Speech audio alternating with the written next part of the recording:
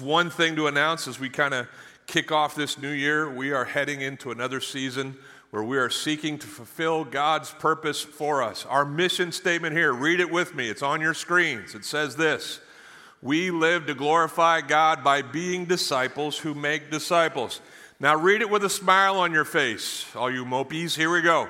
We live to glorify God by being disciples who make disciples. This is our greatest call in life, spiritually speaking, in all of life speaking. We are here to glorify God with this life He's given us. And we do that by being disciples who make disciples. Would it surprise you to know that most disciple making happens in the context of relationship? Now, sure, you can grow on your own, but most of the time when we grow in our faith, it's because we got with someone else who's following after our Father, and we link arms with them, submit to them in a relationship where they can hold us accountable and we can hold them accountable, and we move forward in our own personal relationships with Jesus Christ. Now, we do that principally around here through a machine called life groups. I say machine, it's not a machine. It's a connection point where we in life commit to each other to grow and follow hard after our God. So I've been a part of life groups here for the 18 years that I've been a part of our church. My Thursday morning life group is 17 years old. We've gotten, all of us who are still a part of it, older in that time. But we've also been blessed by what cannot happen otherwise if you're not in life with each other for that amount of time. The commitment to and the familiarity with each other to where we can pray for, encourage, admonish. That's what life groups are all about. So if you're not in one, once more, at the end of our month, here on the weekend of the 28th and 29th, you're going to have a chance to connect. You can already start looking at our website for groups that might fit your schedule and your stage of life and interest. There's almost 100 groups that you can be a part of here at our church. And so we want you to go from being kind of, an hour-long participant in a room where you face forward or on a screen where you kind of watch me while you're eating your Cheerios or whatever you're eating right now. We'd love for you to be in life with other people, and we do that through life groups. All right, can I preach at you? Doesn't matter if you say yes. Here we go. We are 3 weeks into a week or a year together, and we're studying this book of 1 Samuel. And we come today to what is a common routine of return for people in life to God in Scripture. You're going to see this on all the pages, not all of them, but a lot of the pages of the Old Testament, a lot of pages of the New Testament. Here's our bent as humans. We leave God, we realize that's dumb, and then we return to God. God rescues us and then restores us to life with Him. Familiar theme in Scripture? Anybody with me on that? We're going to see it play out today in the story of Samuel as he begins his life of leadership in Israel.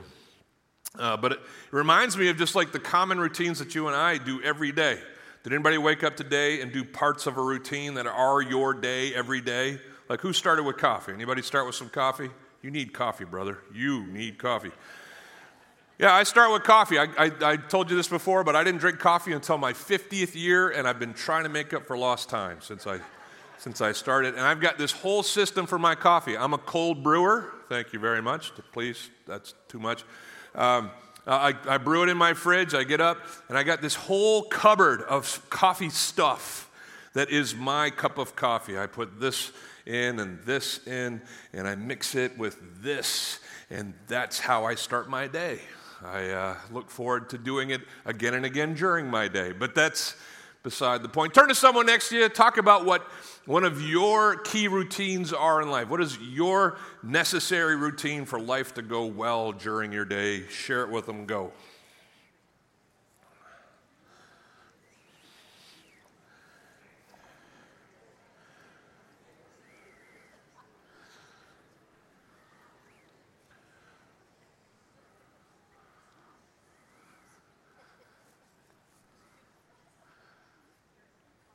I'm always curious at the people who are laughing as a result of this exercise. What routines are they speaking of? Most of us got up this morning and went through a bathing routine of some sort. If you're here and you didn't, we still love you. But Perhaps you grabbed a bottle of this for some of your cleansing needs. The follically challenged among us, maybe not so much, but the rest of us who needed to wash our hair had this. I'd like to let you know that your pastor uses Dove Men Care Fortifying Shampoo and Conditioner. Shampoo for men. It was the cheapest thing at Sam's. But here's what we got on the back.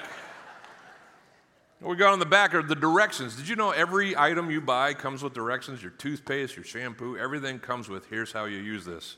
If you're new to the planet or bathing, here's your instructions. It used to be 4 things. They've condensed it to 3. The first one used to be wet your hair. Now they just say it this way. Apply this product to wet hair. Good note. It works better if your hair's wet. Anybody want to know what's the next one? Starts with L. Lather. And then what's the last one? Starts with R. Oh, good, because if you go out, Tobin, if you go out and you haven't rinsed off your hair, it's just going to look weird, right? Can we all agree? If you've got suds in your hair, it's going to be a bad day. Just a simple routine like that. Like I said, I'm going to put this down here. We've come to a simple routine that appears over and over again in Scripture. And because it's kind of cold, I thought we'd kick off the 3rd week of our year together doing some motions. Can you stand up with me? We're going to watch. Yeah, Ricky, we're doing them. Don't give me that face, Ricky. Every time. 4 things that we're going to see today. We're only going to get to 3 of them, but I'm going to give you all 4 because they're fun. The first one is this. Over and over in Scripture, we see people who have strayed from God returning to Him. So they kind of everybody's got to do this. Everybody gets all balled up into themselves. I can do this life without God. I'm okay, just me, myself, and I. But then we realize, no, that's not going to work. And so we go from here and we return. Right? So let's try that again. Bad, we're all by ourselves, we don't need God. Good, we return, right? And we're going to see that happen today in Israel. God, everybody, keep your hands up. What are you doing? Keep your hands up. God, who is reaching down to us, then rescues us. Say that. So we start out, we're down here by ourselves without Him, and we return to our God. And then God in His goodness rescues us from wherever we've been without Him. And then this is a part that we often forget in God's rescue and our return. We need to make a record. We need to remember. Point to those temples. Hit that brain spot and say, we need to remember. So we start here. We go, oh, I don't need God. I don't need Him at all. But then we return to Him and God says, oh, I love this. So I'll rescue you. God rescues. And then we remember what God has done for us. And then the final thing that God does, and I couldn't think of a motion for this. So just everybody make a hamburger patty. And then, you don't have to do the It's just, one more time. Here we go. Hamburger. Voila. Yeah. God restores. So the first, one more time. Everybody online, everybody do this with me. Here we go. We are all by ourselves, but then we figure out this is wrong, and we return to God, and God in His infinite mercy and love, God rescues. Are you saying this with me? God rescues us, and then as we experience His rescue and victory, we need to remember what He's done on our behalf, and then as God continues to work in our lives, we are restored to life with Him. Sit down. That was fun. You did okay. Ricky, it's over. You're done. Quit your whining. All right. We're just going to watch this pattern unfold again and again in Scripture, but here in the passage that we're studying today. If you're kind of catching up with us, Samuel's this guy. He is given to the service of God by his mother, Hannah, who had him as a result of God miraculously enabling her to become pregnant. He's grown up in the house of the Lord in Shiloh. He's had some lousy mentors, a guy named Eli and his sons Hophni and Phinehas. They were the high priest and the priests of Israel. God's removed them from leadership so that Samuel can take their place. He has grown now to the age where he is an adult. He is a man, and he's called out of a time where Israel has been in captivity, ruled over by the Philistines after being defeated by them some 20 years before. He's been brought to the fore as their high priest, their prophet, and their judge, and he begins to execute those offices here in the story of chapter 7. We started last week, and Israel was figuring out, oh, this is no good, and they decide to return to their God, and they cry out to Him, it tells us in verse 3, and Samuel leads them through the steps of repentance, and we talked about those in greater detail last week. You can watch it online. But this week, we're going to see it kind of fleshed out in greater detail as he walks them through a special service of restoration. So let's go. Here we go. Those four things are what we're going to see in our text. First of all, Israel returns. Verse 5 of 1 Samuel chapter 7 says that Samuel said, "Gather all Israel at Mizpah." Mizpah is a Hebrew word that it loosely translated means watchtower. Scholars think that there was probably this high peak among the mountain ranges near where Samuel and Israel was called to, and they went to this watchtower site. And Samuel says, "There I will pray to the Lord for you as his duty as the high priest of Israel." I was reading this week and was reminded that there's a book in our New Testament. It's called Hebrews. It's written to Jewish Christians in the first century who had come out of the Jewish faith and into faith in Jesus, but were considering returning to who they had been before as Jews. And the writer of Hebrews, we're not sure who it is exactly, but just writes this chapters-long dissertation, this argument as to why that's crazy. Why would you leave what you've been given in Christ for what was not working in the faith that you had as Jewish followers? And they talk about all the offices in the Jewish faith, and one of them was high priest. And he says, guys, we don't need a human Jewish priest anymore. We've got one. His name is Jesus. And this is one of the things it says in chapter 7 of Hebrews. It says that Jesus is currently, constantly interceding for us, just like a priest would do back in the Jewish faith, or if you came out of Catholicism and all these other things. The priest, the human priest, is no longer necessary because we have the Son of God as our priest, and he intercedes on our behalf, constantly defending us to the Father and saying, Keith is with me. Keith has faith in me, and I want to speak to you of Keith or whoever else, of his life with you. Samuel's going to be a good prayer warrior for Israel and intercede on their behalf. And as we get going this morning, it just, before I even launch into the rest of the story, it just reminds us how important prayer is in this life with God. I hope you pray for yourselves, for your family members. Anybody done that recently? Anybody bowed their head? I mean, we all prayed a couple different times this morning as we got going. But prayer should just be this thing that happens without ceasing. It should be the attitude of our hearts, the direction of our mind should be, God, help me with this. God, lead me in this. God, glorify yourself through me in this. We should be constantly at prayer for ourselves, and then certainly for those that God loves. Because many of those that God loves, and even us sometimes, we're far from him. We're like Israel. I don't need God. And there needs to be a return in the lives of those that you know and love. I don't know if you have it as a matter of daily purpose to pray for those who are far from God. You should. In fact, let me just give you one of your first walking away jobs this week. I want you, if you haven't been, to start praying for people that you know are far from God, whether in utter rebellion or just in disenchanted dormancy, whatever. Start praying for people who aren't following hard after God. Make a list of who those are. Is everybody picturing someone? I started talking about people who aren't following God, and you knew exactly who it was. It was your son. It was your daughter. It was your husband. It was your spouse, wife. It was someone you know from where. You know exactly who God wants you to pray for. Pray for them, please. But can I give you, that's the JV assignment. Can I give you the varsity assignment? The varsity assignment is this.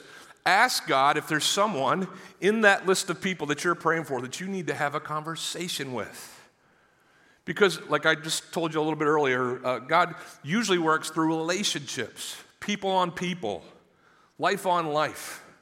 And when things head in a different direction, it's often because some follower of Jesus had the courage to finally say something who needed to follow Jesus, and they did.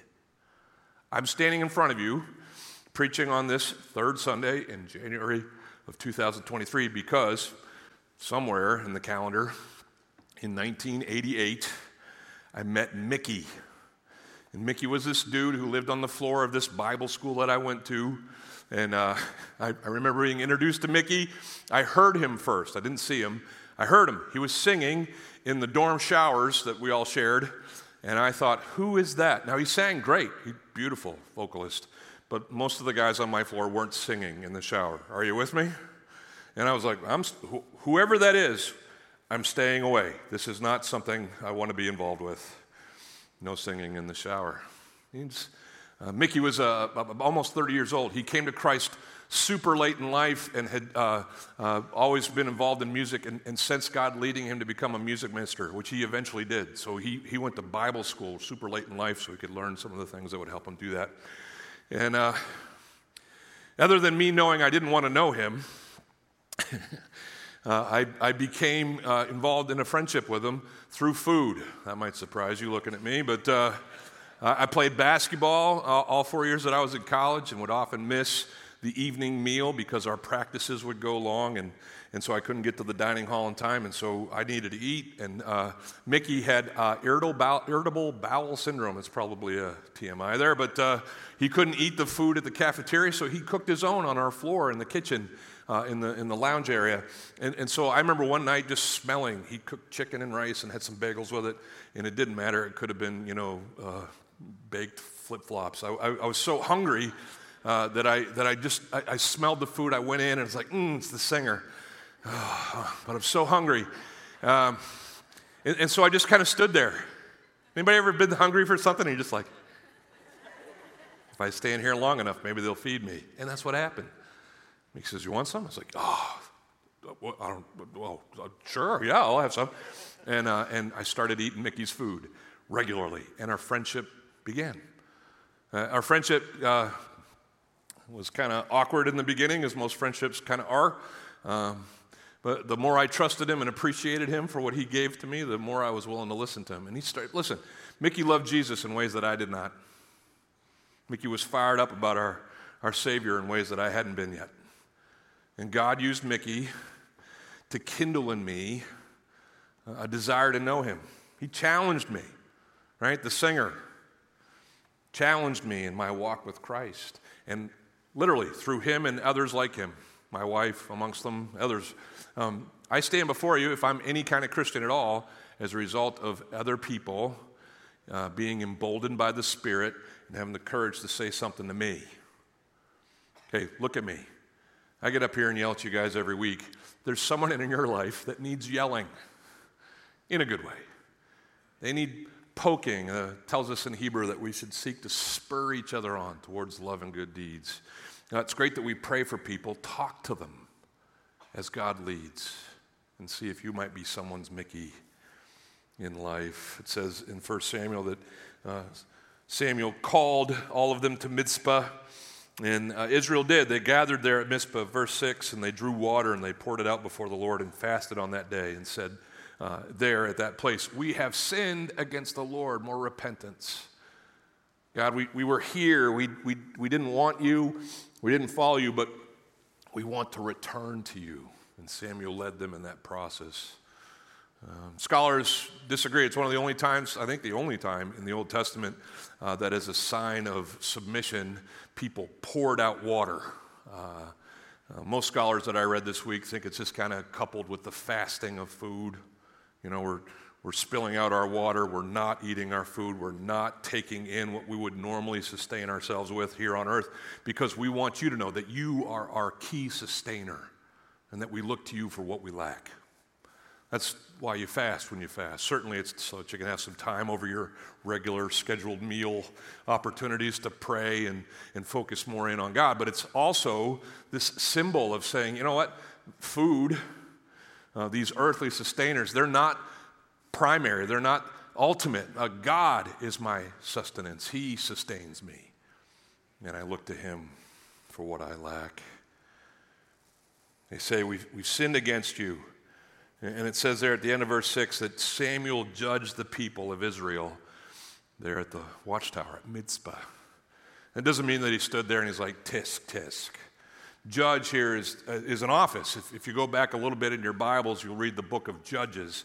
And men and women at certain times in Israel's history would be called on by God to rise from the ranks and lead Israel against an enemy or out of some calamity. And they were kind of sheriffs, heroes, if you want to put it that way. And they judged over Israel, ruled over Israel, led Israel, and that's what Samuel becomes in the story of Israel at this time. So we praise for a people who are returning to God. We should pray for those who are far from him. We should be willing to speak to those who need us, by God's grace, to say what needs to be said. We've focused on them. I know some of them are here right now. You're the one being prayed for. You're the wanderer, here again on a Sunday morning under duress. Trying not to pay attention to me. Put your phone down for a second and just listen. I want you to know that even though you don't love God, God loves you. He's crazy about you. And even though you've had all these reasons, whether it's from the conversations you've had with your friends at school or at work or whatever you've logged into online, you've got all these reasons not to believe in him, to doubt that he exists, and all the stuff that is so rampant in the world. He does exist. He's crazy about you. And he is just waiting for you to figure out what so many of us here have figured out, that life without him is not a life worth having. And he wants you to return. And when you do, he's not going to stand there and be like, well, I don't know. You were pretty bad. You said some pretty hurtful things about me, to me. I don't know. No, that's not the attitude of our Father. Jesus spoke of this often, this love that God has for us. He, as he preached, would just say, please would you just set aside all of your human efforts to make sense of this life and just fall on your face in worship of the God who made you. He said, come to me, all you who are weary, all you who are heavy laden. I'll give you rest. My yoke is easy. My burden is light. My Father loves you. I love you. Come to us by faith. Jesus tells these familiar stories in the Gospel of Luke. Luke lists them all in order. He's talking after being judged. Jesus is talking to some Pharisees who said, he sits with sinners. He hangs out with the worst of our culture. And Jesus says, you don't get it. That's why I'm here, to express the love of God to those who need it most. He tells 3 stories in succession here in Luke 15. The first one's about a sheep, the second one's about a coin, and the third one's about a son. And in all of them, the sheep gets lost, the coin gets lost, the son gets really lost. And in each one, there's a God figure. I'll just tell you the sheep story. You probably know all 3 of them, but the sheep story goes like this. A shepherd has 100 sheep. 99 are in the barn at night, 1 is lost. And the shepherd doesn't say, cool, 99, it's still a lot of mutton, we're good. He says, no, I got to find the one that lost. And he goes out and he looks for the lost sheep. And upon finding him, he doesn't scold the sheep and put the sheep in time out and make him, live apart from the rest of the sheep. He goes on Facebook and says, party, my house, found the sheep. And everybody joins this shepherd in rejoicing over the return of the one. And Jesus says to these Pharisees who are like, tisk, tisk, he's hanging out with the worst. He says, God loves the worst. And when one of the worst makes it home, there's a party in heaven. It goes like this in verse 7. Just so I tell you, there will be more joy in heaven over one sinner who repents than over 99 righteous persons who need no repentance. You know what kicks it up in the heavens? Sinners returning home, repentance happening in the lives of those who need it. So listen to me one more time. If you're the wanderer that people in your row are praying for, God loves you. He stands ready to forgive you and eagerly awaits your return to his fold. The heavens will rejoice on that day. So Israel returns. And here in our story, God rescues. God rescues. Look what it says in verse 7. Now when the Philistines heard that the people of Israel had gathered at Mizpah, the lords of the Philistines went up against Israel. Here's the scene. The Philistines have been the occupying force for over 20 years. They won all these battles. Go back to chapter 4. You can read about them. They had thoroughly trounced the armies of Israel, and for that time had reigned supreme over this region that Israel's now having this prayer meeting in. when it comes back to headquarters of the Philistine army, that all of Israel has gathered in this one place, they're not thinking church service. They're immediately thinking insurrection. Those who are under our thumb are seeking to be out from under our thumb. And so they mobilize their armies. Like, we're not having this. We're not losing what we fought so hard to gain. And they send their armies against Israel. It says, when the people of Israel heard it, they were afraid of the Philistines. No kidding. I thought we were going to church this morning. Now we got to fight the armies of the Philistines. They're not ready. Look at me. Hear me. Spiritual advancement in the direction of God will be met with opposition every time. We are surrounded by a world that is not for us. They're against us. Spiritually, we have an enemy. His name is Satan. And his desire is for you to remain in the dark, in the doldrums, discouraged, and against the God who made you. And so when we start moving in God's directions, just count on it. The enemy will come. Opposition will rise. And it's going to be scary. It's a scary thing. That's how our enemy wants it to be. Something that dissuades us, leads us away from the direction we've started in walking with God.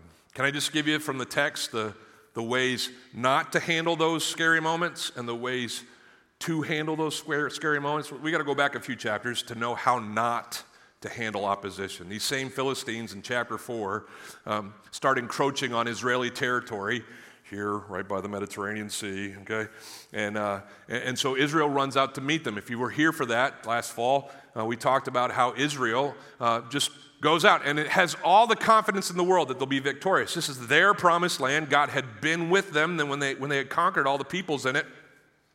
And to this point, hadn't really struggled a whole lot to hang on to their turf. And so off they go to fight their battle, and they are thoroughly trounced. 4,000 men, it tells us in chapter 4, verse 3, lose their lives in that first fight. And so the army regroups somewhere, back behind the retreat lines. And the leaders, the elders of Israel say, how did this happen? We never lose fights. We're the Israelis. We win fights. And they put their heads together, and they're like, oh, can't believe it. We forgot the box. If you were here, you remember that Israel, under the behest of God, had been told to basically build a box, 2 feet by 3 feet roughly, and inside it were relics of the Israeli experience, the Jewish faith. And that box had preceded Israel in every fight that they had for the Promised Land. And it had been the very presence of God for them as they fought their battles. And so these Israeli elders who had been kind of just, we can assume, nominally keeping to their faith and being subjected to the leadership of Eli and Hophni and Phinehas and others like them, had just kind of become dormant in their faith. But they knew this is how we won before. We got to get the box. And so they send to Shiloh in chapter 4, and Hophni and Phinehas bring the box. And if you were here, did it help? No. The casualties were actually almost fourfold. They went from 4,000 lost to 37,000 in the next fight. And they were overrun by the Philistines, and it stayed that way for 20 years. That's how you lose when opposition comes. First of all, you try to fight on your own. I don't need God. That's not going to work. You need to return. But can I just caution you real quick in that second iteration of the fight? Israel thought that they could kind of play like they were with God and use him as kind of a lucky rabbit's foot in their fight against the Philistines, even though they were far from them in their hearts. And it just doesn't work out. And that's kind of my warning to those of us who are, culturally Christian, thoroughly versed in how we should look and act as Christians, but still in our hearts, we know that we're far, far from God. Can I just give you an extra dose of warning? God is not cool with that at all. You can go all over the scriptures to see that, but he just doesn't like people playing with their allegiance to him. He speaks to a church in Revelation. There's a letter that goes out to 7 different churches. In one of those letters, he calls out this church called the Church of Laodicea, and he says, you guys, you make me so mad I want to puke. It's in the Greek, right? But he says, you're neither hot nor cold. You look like a church, but you have nothing to do with me. And because you're lukewarm, I'm going to spit you out of my mouth. God judges the fakers more than he judges the fallen. He doesn't want you to play the game. He wants you to give him your heart. In Acts chapter 19, one of my favorite stories in the Bible unfolds.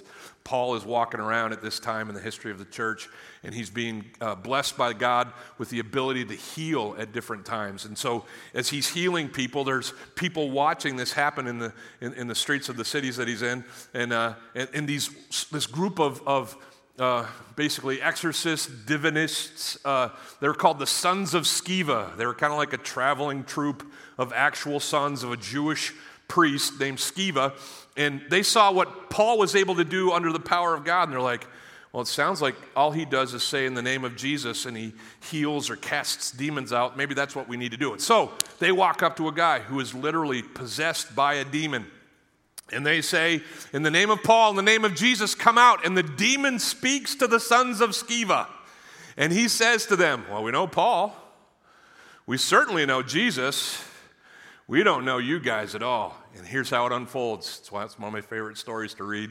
The demon-possessed guy, and you're like, we shouldn't be rooting for him, right? No, we shouldn't normally. But he opens up a can on the sons of Sceva, and he just whoops them wherever they are in this room that they're in, and he sends them running naked out in the streets of the town that they're in. And you're like, why does Mark like that story so much? Because I'm weird. Sorry. It's just how I am. But it's also a stern warning that God cannot be played with. So when it comes to opposition, when it comes to the struggles of life, certainly don't go alone. Absolutely do not go as a poser who doesn't really believe in God, but calls on his name anyway. James tells us when we lack wisdom, to pray. But when we pray, to ask believing, right? It's a condition, our submission. That's what we see happen here in this story. Israel has learned from its mistakes 20 or so years before. And here in this prayer service, as the Philistines are bearing down on them, the people of Israel turn to Samuel in verse 8 and they say, do not cease to cry out to the Lord our God for us, that he may save us from the hand of the Philistines. We're not going to try to fight this one on our own. We're certainly not going to try to fight it with some kind of trumped up, fake, posed following of God. Samuel, lead us in prayer in this our hour of need, and help us to stay wholly submitted to God and what he can do to deliver us. That's what Samuel does. Can you picture this? Like, the news has come, the armies of Philistine are heading this way. People don't scatter, they stay in church. Samuel, as the priest of Israel, does what the laws of Moses required. He takes an animal and sacrifices it in honor of God. In verse 9 it says that he took a nursing lamb and he offered up as a whole burnt offering to the Lord, and then he prayed. He cries out to the Lord for Israel, and then the Lord gets this. The Lord answers right there. As Samuel was offering up the burnt offering, the Philistines drew near to attack. But the Lord, it says, thundered with a mighty sound that day against the Philistines, and he threw them into confusion. And from there they were defeated by these Israelites who had been at church but ended up on the warpath. Isn't that a great way to picture church? We're coming to church, we're worshiping God, and then we're going out to do the battles that God is preparing us for as he leads, right? That's what happened that day. God thunders from heaven. I don't picture clouds forming. I picture it as just these loud noises. This is kind of how battles would start, still is. Like, we're going to watch football today and tomorrow night, go Bucks. But, crowds gather and teams, meet each other on the field, and their fan bases yell and scream their encouragement. It's to amp up and to intimidate the opponent. If you remember the stories of Israel in the Battle of Jericho, they blew trumpets and broke lanterns and yelled with screams. And it was in those efforts that God brought down walls. Well, noises have that effect. Anybody ever been startled by a loud noise? Who went to Christmas Eve here? Anybody go to Christmas Eve? So the first song they played at Christmas Eve was Little Drummer Boy. There was nothing little about it. I was at practice that week as we were getting ready for that service. And if you weren't here, there's basically 6 drummers on the stage. And they cranked the volume on our sound system to like way beyond its limits and turned the lights out. And then the first thing that happens is this ta-ga-ta-ga-ta of these drums, right? And I'm at practice talking to everybody ready for Christmas, blah, blah, blah, not really paying attention. And all of a sudden those drums hit, and I leaped over that front row and came up, like this on the back side of it because it scared me to death. Who's been there? Loud noise freak you out? Yeah. That's what happened here in the story of the Philistines. This loud noise comes from heaven. They can only attribute it to the God of Israel. It freaks them out. And Israel, it pumps them up, and they run, it says, and they chase after the Philistines. This is all in fulfillment of a prophecy that had been given by Samuel's mom herself, Hannah, in chapter 2 of this book. Hannah's praying at the tabernacle in Shiloh as she's given up Samuel for the work of the Lord as a young boy. And she says this, she says, "The adversaries of the Lord shall be broken to pieces under the leadership of my son." He says, "Against them God will thunder in heaven." She called the shot, and here it is. And God sends the Philistines into a panic. And the men of Israel, verse 11, chapter 7, the men of Israel went out from Mizpah and pursued the Philistines and struck them as far as below Beth-kar or Bet-kar, which means the house of Kar. So a garage, I guess. But anyway, I don't know if you've been here in life, but when the opposition comes, our best move, our only move as followers of God is God help. God help. If you've gone through a loss in your family like I know people have, and you don't know what to do with that, you can go around trying to fix things. It's not going to bring them back. You can go around trying to alter things, but your first move, your best move, your only move as a follower of God is this: God, I'm ill-equipped. I don't know how to do this. I don't feel comfort in and of myself. Help. Please deliver as only you can. God comes in these moments, and he acts kind of like a father at the park with their child at the swing set. Has anybody ever gotten an underdog? You know what I'm talking about when I say underdog? You can sit there on a swing and pump your legs and get things moving as you want. But if you have someone like a dad who's super tall and super strong, you can start screaming, as my kids used to, as we would enter some park from our car, "Underdog, underdog!" My kids would run to the swings to be the first one to get dad's underdog. And if you don't know what an underdog is, you just grab your kid's swings chair and you just start rocking back and forth. And on the count of 3, you run under them and push them up over the top of the bars, and they start wrapping around like this. No, you don't do that. That's too far. That's too much. Don't do that. It's too much. But you know what I'm talking about. You get them going.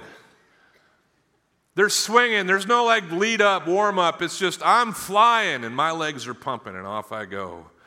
Now it's all screens. Where have the swing sets gone, right? But God gives a great underdog. He'll get the ball rolling in your defense. And note here that the victory came as a result of God's thunder and Israel's pursuit. Your part needs to be played, right? Don't just sit there and wait for God to keep thundering and do all the work for you. Join him in the battle. Join him in the things that you can do. But he gives a great underdog. Pray to him. Ask him for what only he can give. Had a tough meeting this week with some dear people and prayed that would be a good meeting, and it was. And God gave us this great underdog as one person involved confessed and repented of the things that had gone wrong in that circle. And then one by one, they all joined in. And God brought unity back to what had been fractured. Why? Because people sought God, prayed to him for solution. He gave it. and they followed him in it. A dear family, guy that works at our church, their daughter died this past Tuesday night. She'd fought against cancer in her brain for some 15 months. We'd prayed for God's deliverance over and over again. It's not in God's will for that to happen, but now we're in this stage of mourning. And they came to church last night. We stood in the front after everybody was gone. We smiled where we could. We rejoiced over the life that we got to share. And then we prayed, just said, hey, God, keep us going. It's going to be a long, hard road. But you thunder and we'll follow. Grant us that grace. The story goes on. I don't have time to preach it all. That happens a lot, doesn't it? But Samuel, as one of his last acts in this story, the Philistines are defeated. The children are restored. Israel has returned. God has rescued. Samuel says, hey, you know what? Let's pause for a second. Let's remember. It says in verse 12 that he takes a stone. I don't know how big it was, big enough, and he sets it up between Mizpah and this other town called Shen, and he called it Ebenezer. Ebenezer is a Hebrew word it's a compound word. It means stone of help, or I like this even better, my helper who is a rock.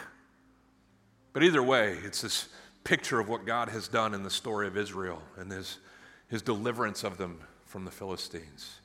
And he says, guys, we're going to set this up so that future generations, when they come this way, they'll remember what God has done. And why is that important? Why is it good for you to have a journal that you keep of the memories of God's victory in your life? Why is it so important that when you get together as a life group, you recall the ways that God has delivered in each other's lives? Why is that so important? Because there's going to be more opposition in our future, and we need to remember what God has done in our past so that we expect him and look forward to him meeting us in the problems of our future. Are you with me? If there's something that I could cure, if God would give me the grace to cure something in Christianity, it would be the spiritual amnesia that we so often suffer from. We forget what we know. We get overwhelmed by our situations, and we get lost. And what we need are these Ebenezers, these stones of reminder, these records that say, hey, God has done it before. I think we sing a song about that. I've seen you move. You move a mountain, and I believe that you can do it again. I've trusted you before. I'll trust you now, and I'll trust you in the future. God, you thunder, and I'll follow. So now, as we finish up our time together, may all of us go home. And like Samuel, may we pray for a wayward Israel, whoever that is in our lives. May we have the courage where God prompts to say what needs to be said to those people who need to return to the God that they're not following now. If that's you, and by the way, if it's not now, it eventually will be. But if that's you, know that God loves you, and he can't wait to see you again. And he's just waiting for you to return. He sees you all the time, but you get my point. When opposition arises, may God rescue us. May our first move be prayer to him, and then as he thunders, may we follow. And then when he does rescue, as he so often does, may we remember, knowing that he's done it before, he'll do it again.